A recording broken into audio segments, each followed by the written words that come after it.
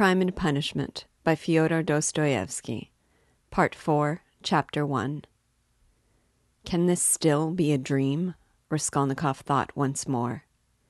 He looked carefully and suspiciously at the unexpected visitor. Svidrigailov, what nonsense! It can't be, he said at last aloud, in bewilderment. His visitor did not seem at all surprised at this exclamation. I've come to you for two reasons. In the first place, I wanted to make your personal acquaintance, as I have already heard a great deal about you that is interesting and flattering. Secondly, I cherish the hope that you may not refuse to assist me in a matter directly concerning the welfare of your sister, Avdotia Romanovna.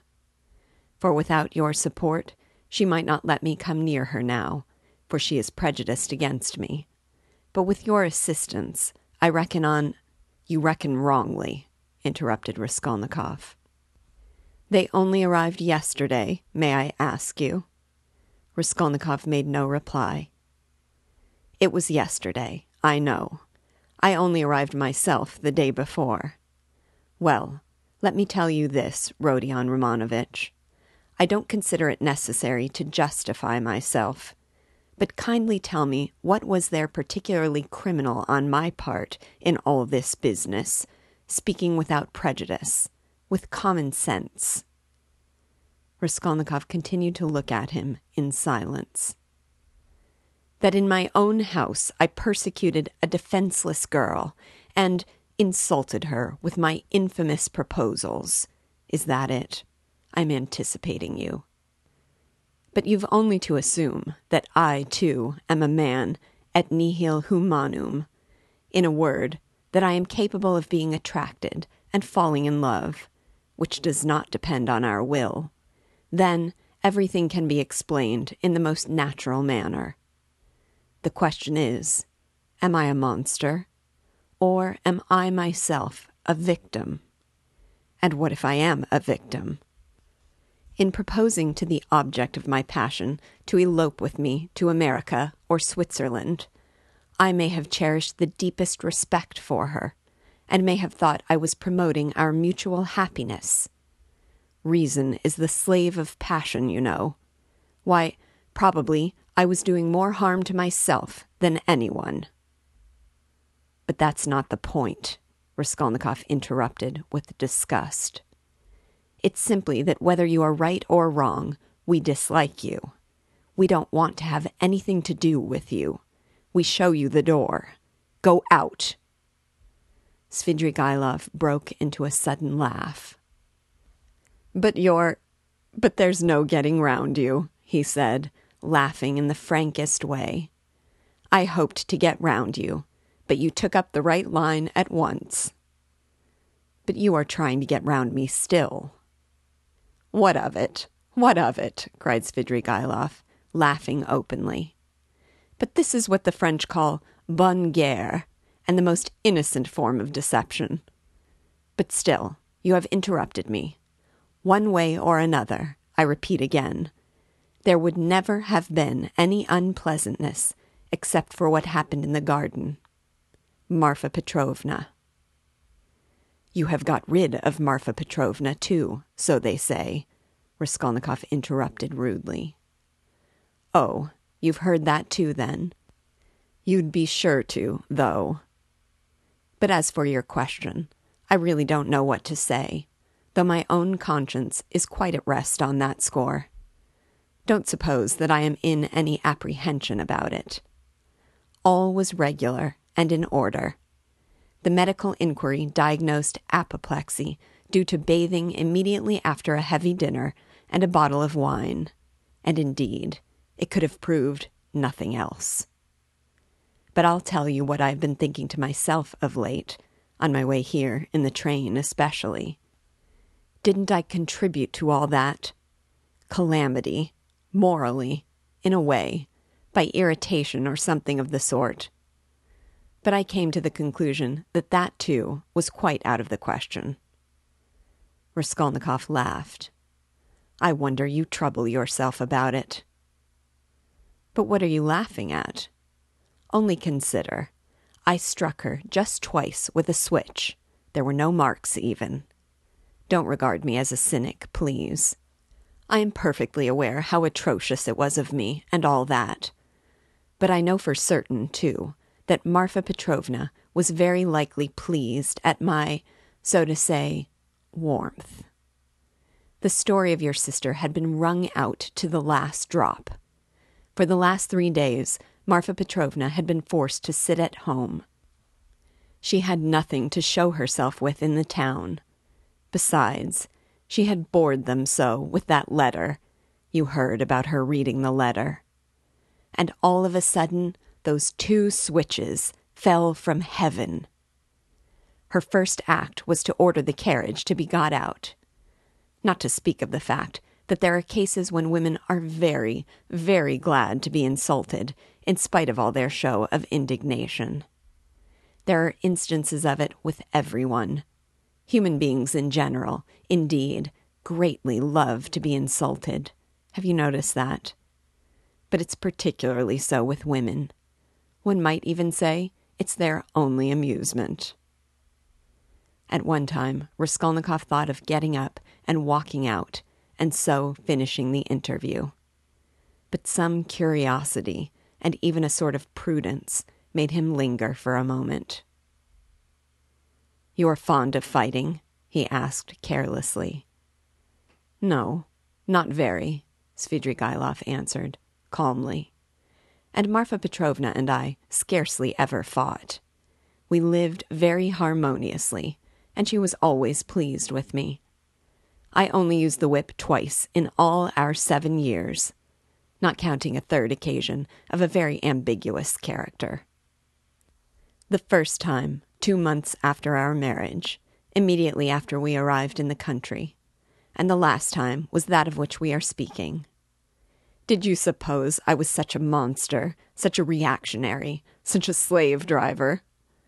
By the way, do you remember, Rodion Romanovitch, how a few years ago, in those days of beneficent publicity, a nobleman, I've forgotten his name, was put to shame everywhere, in all the papers, for having thrashed a German woman in the railway train? It was in those days, that very year, I believe, the disgraceful action of the age took place. You know, the Egyptian Nights, that public reading, you remember? The dark eyes, you know. Ah, the golden days of our youth, where are they? Well, as for the gentleman who thrashed the German, I feel no sympathy with him, because, after all, what need is there for sympathy?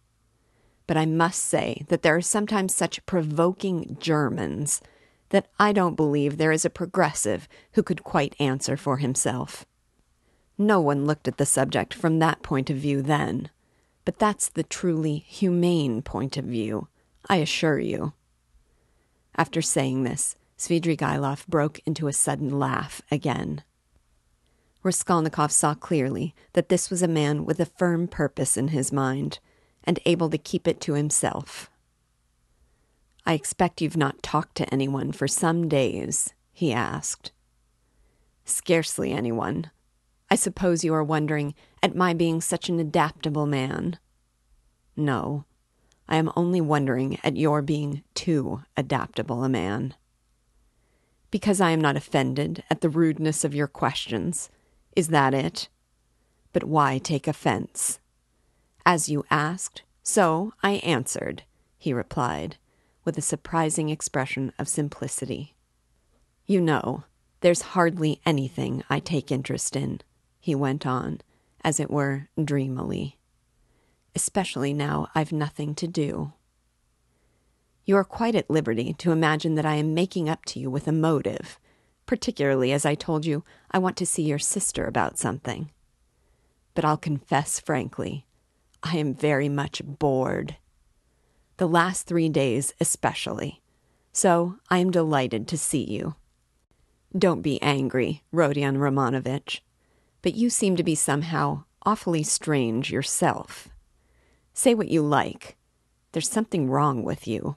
And now, too. Not this very minute, I mean, but now, generally. Well, I won't. I won't. Don't scowl. I'm not such a bear, you know, as you think. Raskolnikov looked gloomily at him. You are not a bear, perhaps, at all, he said.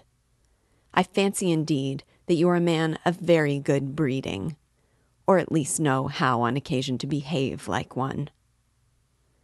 I am not particularly interested in anyone's opinion, Svidrigaïlov answered, dryly and even with a shade of haughtiness. And therefore, why not be vulgar at times, when vulgarity is such a convenient cloak for our climate? And especially if one has a natural propensity that way, he added, laughing again. But I've heard you have many friends here. You are, as they say, not without connections. What can you want with me, then, unless you've some special object? That's true. I have friends here, Svidrigaïlov admitted, not replying to the chief point. I've met some already. I've been lounging about for the last 3 days, and I've seen them, or they've seen me. That's a matter of course. I am well dressed, and reckoned not a poor man. The emancipation of the serfs hasn't affected me. My property consists chiefly of forests and water meadows. The revenue has not fallen off, but I am not going to see them. I was sick of them long ago. I've been here 3 days and have called on no one. What a town it is. How has it come into existence among us? Tell me that. A town of officials and students of all sorts. Yes, there's a great deal I didn't notice when I was here 8 years ago, kicking up my heels. My only hope now is in anatomy. By Jove, it is. Anatomy. But as for these clubs, Dussaults, parades, or progress, indeed, maybe, well, all that can go on without me, he went on again, without noticing the question. Besides, who wants to be a card sharper? Why, have you been a card sharper then? How could I help being? There was a regular set of us, men of the best society, 8 years ago. We had a fine time. And all men of breeding, you know, poets, men of property. And indeed, as a rule in our Russian society, the best manners are found among those who've been thrashed. Have you noticed that? I've deteriorated in the country. But I did get into prison for debt, through a low Greek who came from Nizhin. Then Marfa Petrovna turned up. She bargained with him and bought me off for 30,000 silver pieces. I owed 70,000. We were united in lawful wedlock, and she bore me off into the country like a treasure. You know, she was 5 years older than I. She was very fond of me. For 7 years, I never left the country. And, take note, that all my life she held a document over me, the IOU, for 30,000 rubles. So if I were to elect to be restive about anything, I should be trapped at once. And she would have done it. Women find nothing incompatible in that. If it hadn't been for that, would you have given her the slip? I don't know what to say. It was scarcely the document restrained me. I didn't want to go anywhere else. Marfa Petrovna herself invited me to go abroad, seeing I was bored. But I've been abroad before, and always felt sick there. For no reason but the sunrise, the Bay of Naples, the sea. You look at them, and it makes you sad. What's most revolting is that one is really sad. No, it's better at home. Here, at least, one blames others for everything and excuses oneself. I should have gone perhaps on an expedition to the North Pole, because j'ai le vin mauvais and hate drinking, but there's nothing left but wine. I've tried it. But I say, I've been told Berg is going up in a great balloon next Sunday from the Yusupov garden, and will take up passengers at a fee. Is it true? Why, would you go up? I? No. Oh, no, muttered Svidrigailov, really seeming to be deep in thought.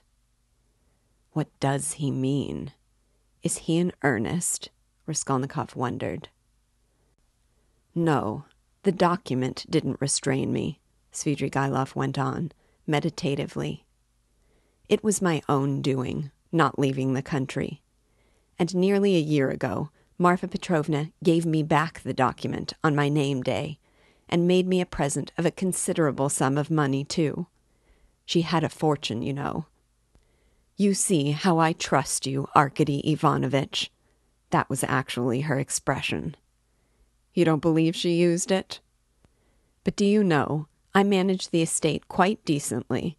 They know me in the neighborhood. I ordered books, too. Marfa Petrovna at first approved, but afterwards she was afraid that I was overstudying.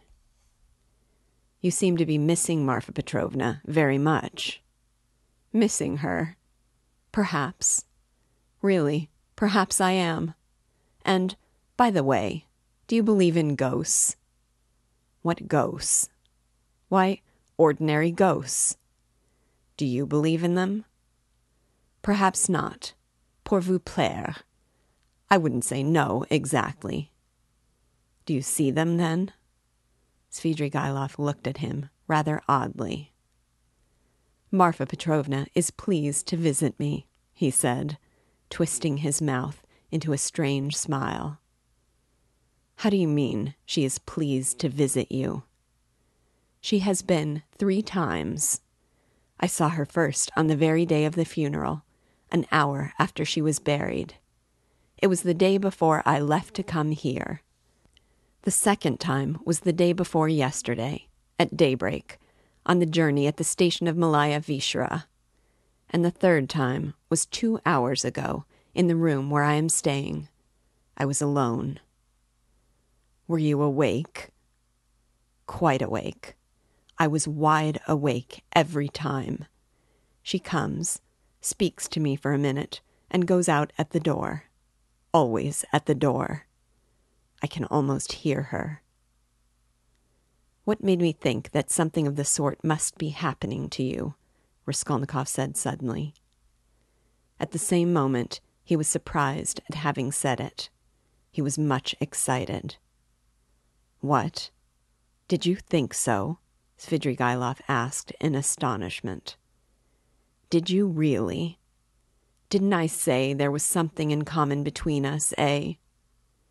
You never said so, Raskolnikov cried sharply, and with heat. Didn't I? No. I thought I did. When I came in and saw you lying with your eyes shut, pretending, I said to myself at once, here's the man. What do you mean by the man? What are you talking about? Cried Raskolnikov. What do I mean? I really don't know, Svidrigailov muttered ingenuously, as though he too were puzzled. For a minute they were silent. They stared in each other's faces. That's all nonsense, Raskolnikov shouted with vexation. What does she say when she comes to you? She? Would you believe it? She talks of the silliest trifles, and man is a strange creature. It makes me angry. The first time she came in, I was tired, you know. The funeral service, the funeral ceremony, the lunch afterwards. At last, I was left alone in my study. I lighted a cigar and began to think. She came in at the door. You've been so busy today, Arkady Ivanovitch. You have forgotten to wind the dining-room clock, she said. All those 7 years I've wound that clock every week, and if I forgot it, she would always remind me. The next day, I set off on my way here. I got out at the station at daybreak. I'd been asleep, tired out, with my eyes half open. I was drinking some coffee. I looked up, and there was suddenly Marfa Petrovna sitting beside me with a pack of cards in her hands. Shall I tell your fortune for the journey, Arkady Ivanovitch? She was a great hand at telling fortunes. I shall never forgive myself for not asking her to. I ran away in a fright, and, besides, the bell rang. I was sitting today feeling very heavy after a miserable dinner from a cook shop. I was sitting smoking. All of a sudden, Marfa Petrovna again. She came in very smart in a new green silk dress with a long train. "Good day, Arkady Ivanovitch. How do you like my dress? Aniska can't make like this." Aniska was a dressmaker in the country, one of our former serf girls who had been trained in Moscow, a pretty wench. She stood, turning round before me. I looked at the dress, and then I looked carefully, very carefully, at her face. "I wonder you trouble to come to me about such trifles, Marfa Petrovna." "Good gracious, you won't let one disturb you about anything." To tease her, I said, "I want to get married, Marfa Petrovna." "That's just like you, Arkady Ivanovitch. It does you very little credit to come looking for a bride when you've hardly buried your wife. And if you could make a good choice, at least. But I know it won't be for your happiness or hers. You will only be a laughing-stock to all good people." Then she went out, and her train seemed to rustle. "Isn't it nonsense, eh?" "But perhaps you are telling lies," Raskolnikov put in. "I rarely lie," answered Svidrigailov thoughtfully, apparently not noticing the rudeness of the question. "And in the past, have you ever seen ghosts before?" Yes.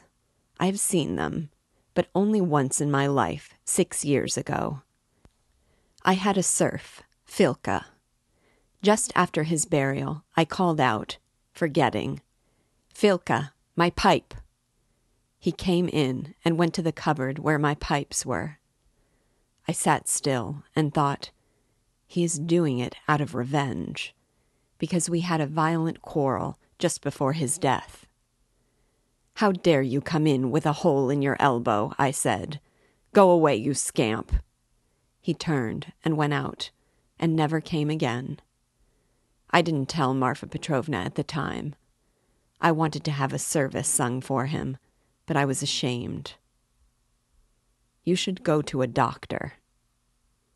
I know I am not well, without your telling me, though I don't know what's wrong.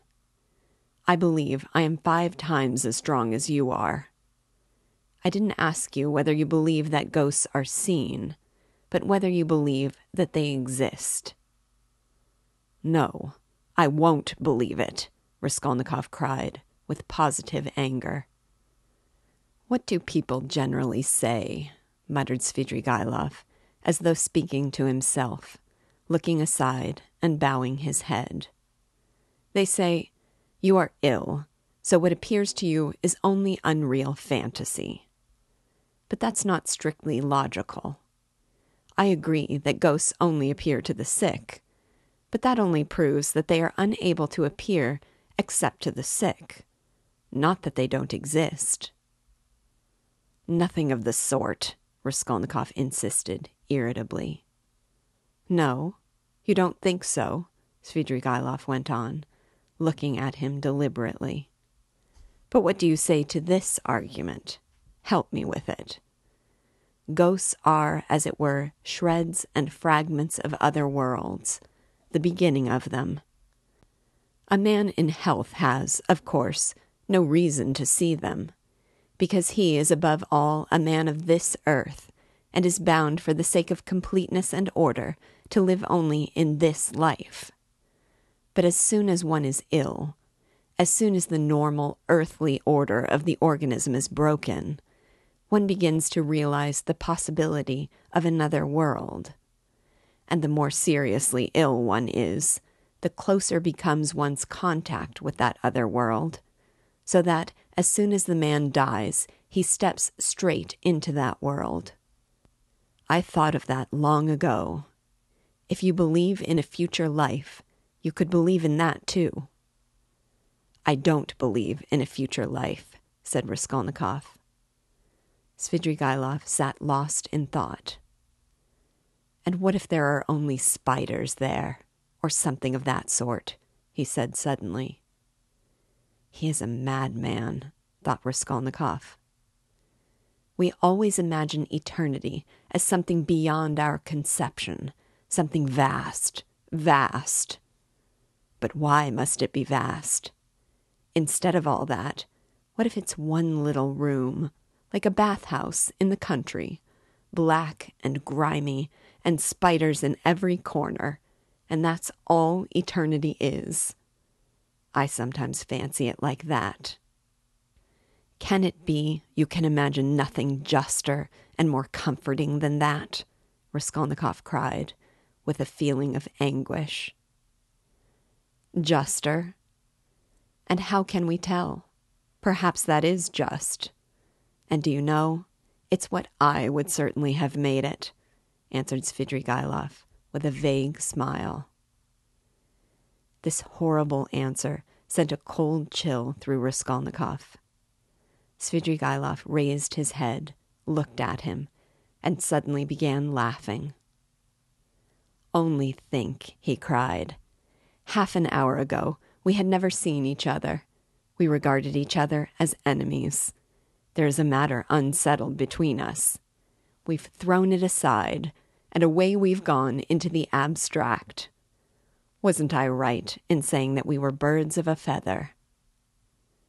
Kindly allow me, Raskolnikov went on irritably, to ask you to explain why you have honored me with your visit. And I'm in a hurry. I have no time to waste. I want to go out. By all means, by all means. Your sister, Avdotia Romanovna, is going to be married to Mr. Luzhin, Pyotr Petrovitch. Can you refrain from any question about my sister and from mentioning her name? I can't understand how you dare utter her name in my presence, if you really are Svidrigailov. Why, but I've come here to speak about her. How can I avoid mentioning her? Very good, speak, but make haste. I'm sure that you must have formed your own opinion of this Mr. Luzhin, who is a connection of mine through my wife, if you have only seen him for half an hour, or heard any facts about him. He is no match for Avdotia Romanovna.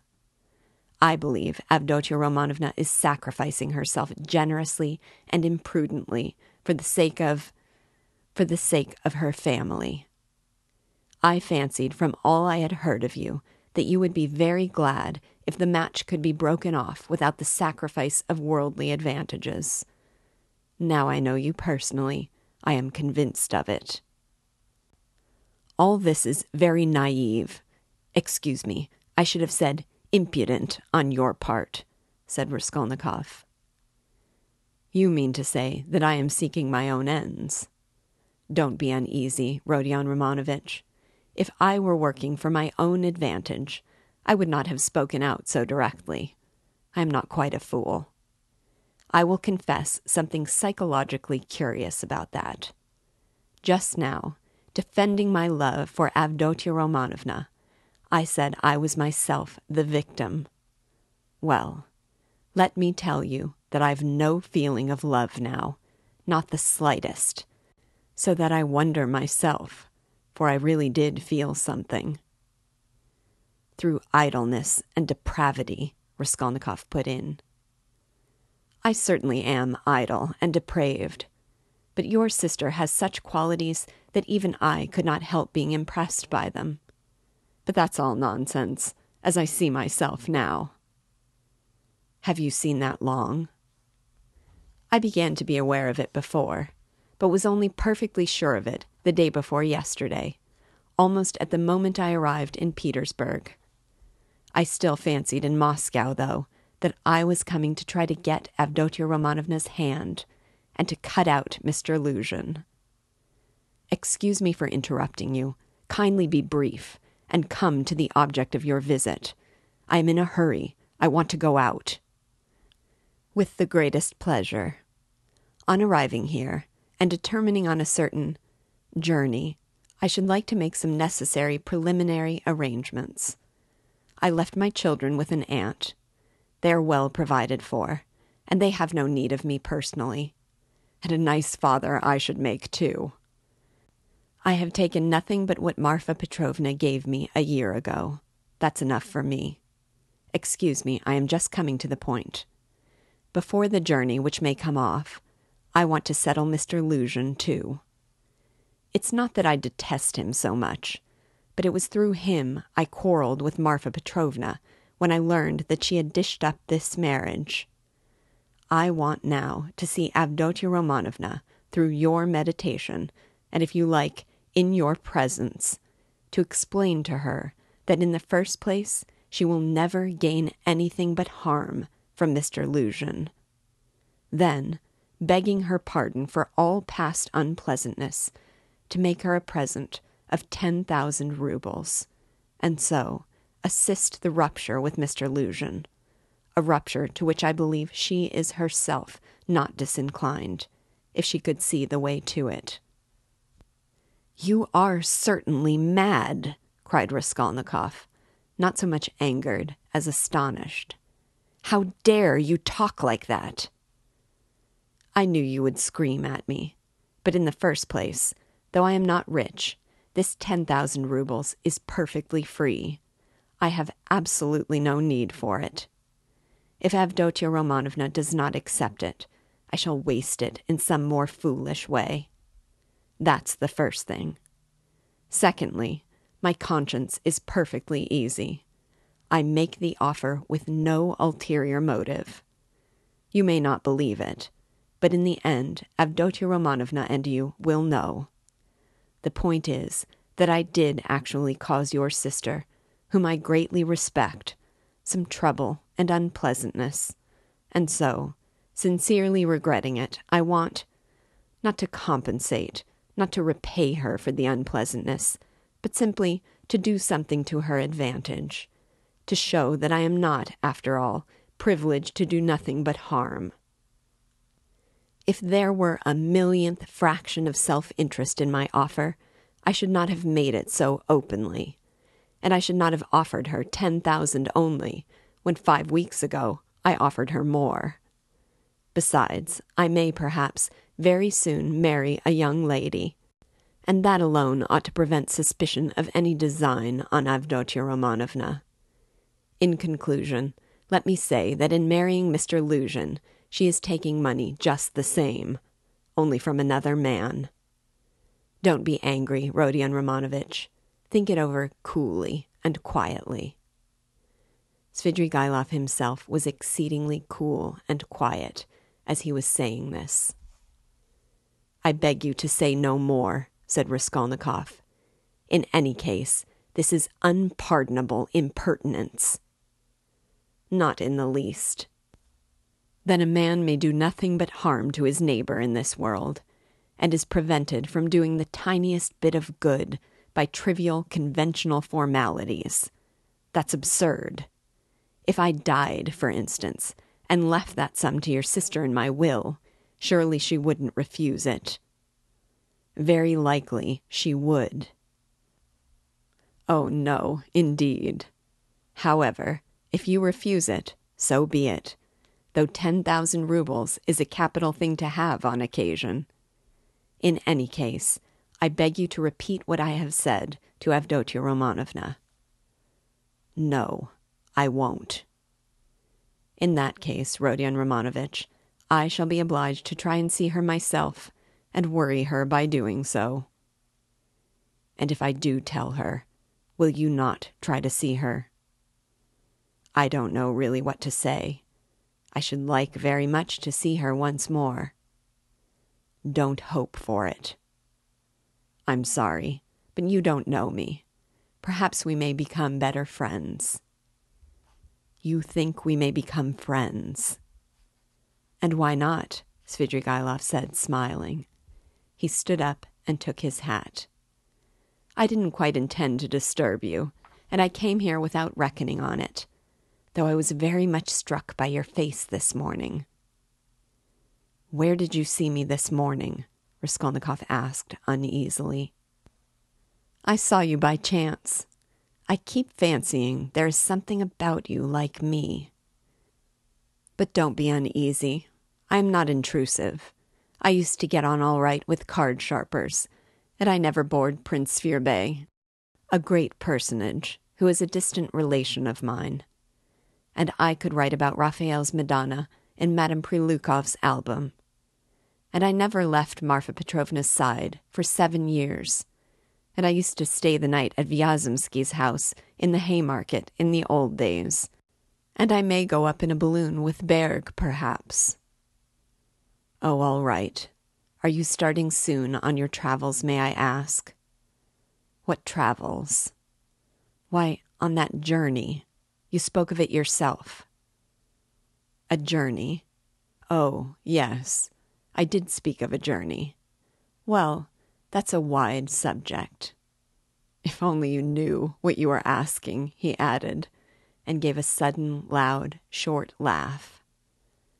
Perhaps I'll get married instead of the journey. They're making a match for me. Here? Yes.